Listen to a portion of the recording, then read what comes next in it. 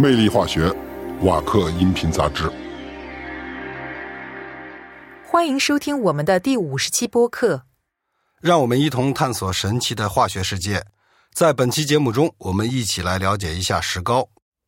一提到石膏，你会想到什么呢？首先，我想起小时候有一次骨折，腿上曾经打了几个星期的石膏。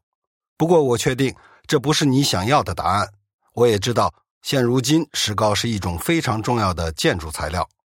绝对如此，以石膏为原料的建筑构件和建筑材料具有诸多优点，不仅生产过程环保，而且加工快速，成本较低。此外，当室内的湿度较高时，它们会吸收空气中的水分，而当湿度较低时，又将水分释放出来，起到调节湿度的作用，从而营造舒适宜人的室内环境。而且石膏表面始终保持温暖干燥的触感。但是石膏就有两大缺点，一是硬度相对较低，二是具有一定的水溶性，与硅酸盐建材相比，溶解度要高出很多。因此如果石膏建材被湿气反复浸透，就会失去耐压强度。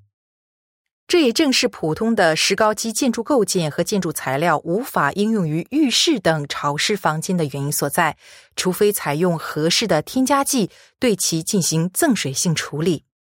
例如，可以将有机硅增水剂添加到石膏板、石膏纤维板和石膏砖中，但是这类增水剂多为水性溶液，不适合用于配置干混砂浆。目前能够赋予石膏建材增水性所有传统材料都有一大共同缺点，即只有液体形态，而石膏基干混砂浆却是粉末形态，因此需要粉末状的增水剂。如今瓦克开发出一种适用于干混砂浆工艺的新型粉末状石膏建材增水剂 SILRES BS Powder S。有了这款添加剂，制造商就可以生产适用于建筑物任何部位的石膏基墙面抹灰、填缝剂、面涂材料以及粘结砂浆，甚至可以用于与水接触的区域。迄今为止，增水剂生产商仍沿用一种很老套的办法，为了使液体添加剂能够像粉末一样自由流动，他们将其包埋在粉末状材料中，或使其吸附在粉末状载体材料表面，通过这种方式将活性剂添加到干混砂浆配方中。此外，他们不得不采用另一种手段，由于无法直接使用活性剂本身，因此只能添加活性剂前体。活性剂前体与水混合后，会转变成真正的活性剂。这种方法存在诸多弊端。首先，由于载体或包埋材料只能容纳约 30% 的前体，因此粉末添加剂中仅含有极少量的活性物质。其次，载体或包埋材料只起辅助作用，本身并没有任何增水效果。这意味着体积比达 70% 的添加剂在改善石膏性能方面毫无用武之地。第三，干混砂浆必须具有高碱性，这样在掺水混合时才能顺利发生化学反应，将活性剂前体转变为活性物质。最后，可能也是最让人不悦的一点，任何传统的粉末增水剂都会遇到混合方面的问题，甚至在储存阶段，基料和填缝剂也会过早具有增水性。一旦如此，掺水混合就成了一件费劲乏味的事情，并且操作过程中的粉尘较大。而新型活性剂 SILRES BS Powder S 中含有甲基硅醇钾盐，这种材料自20世纪50年代以来就广泛应用于建筑保护领域。现在，瓦克成功开发出一种可自由流动的固态甲基硅醇钾盐，并实现了工业化生产。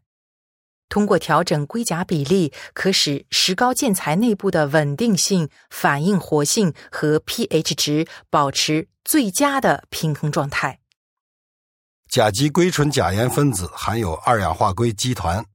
这些基团能够锚固在石膏表面，因此无需与水发生化学反应来生成二氧化硅基团。该活性剂本身就具有极为出色的水溶性，这意味着经它处理后的石膏干混砂浆可与水迅速混合，并且不会产生粉尘。在混合过程中，甲基硅醇钾盐便溶解在水中。当石膏硬化时，硅醇源与正在生长的石膏晶体相互作用，并牢牢地锚固在晶体表面，而其赠水性甲基基团则朝着远离晶体表面的方向。这样，硅醇盐便失去了原有的亲水性能，并形成一道屏蔽，防止水分进一步渗入已经硬化的建材中的石膏晶体。在不同石膏式样上进行的系列测试证明， SILRES BS Powder S 能够极其有效地抑制水分渗入，在水中持续浸没2小时后，其吸水率仍低于 5%。 当然，前提条件是添加剂量正确无误。如此低的吸水率意味着含有新型活性剂的填缝剂可用于所有的室内区域，包括潮湿房间。而且建筑构件和建筑材料的加工变得更加简单，应用领域也更为广泛。本期魅力化学播客节目到此结束，更多内容可登录 www.waker.com 左划线 podcast。 下期节目见，再见。 Wacker,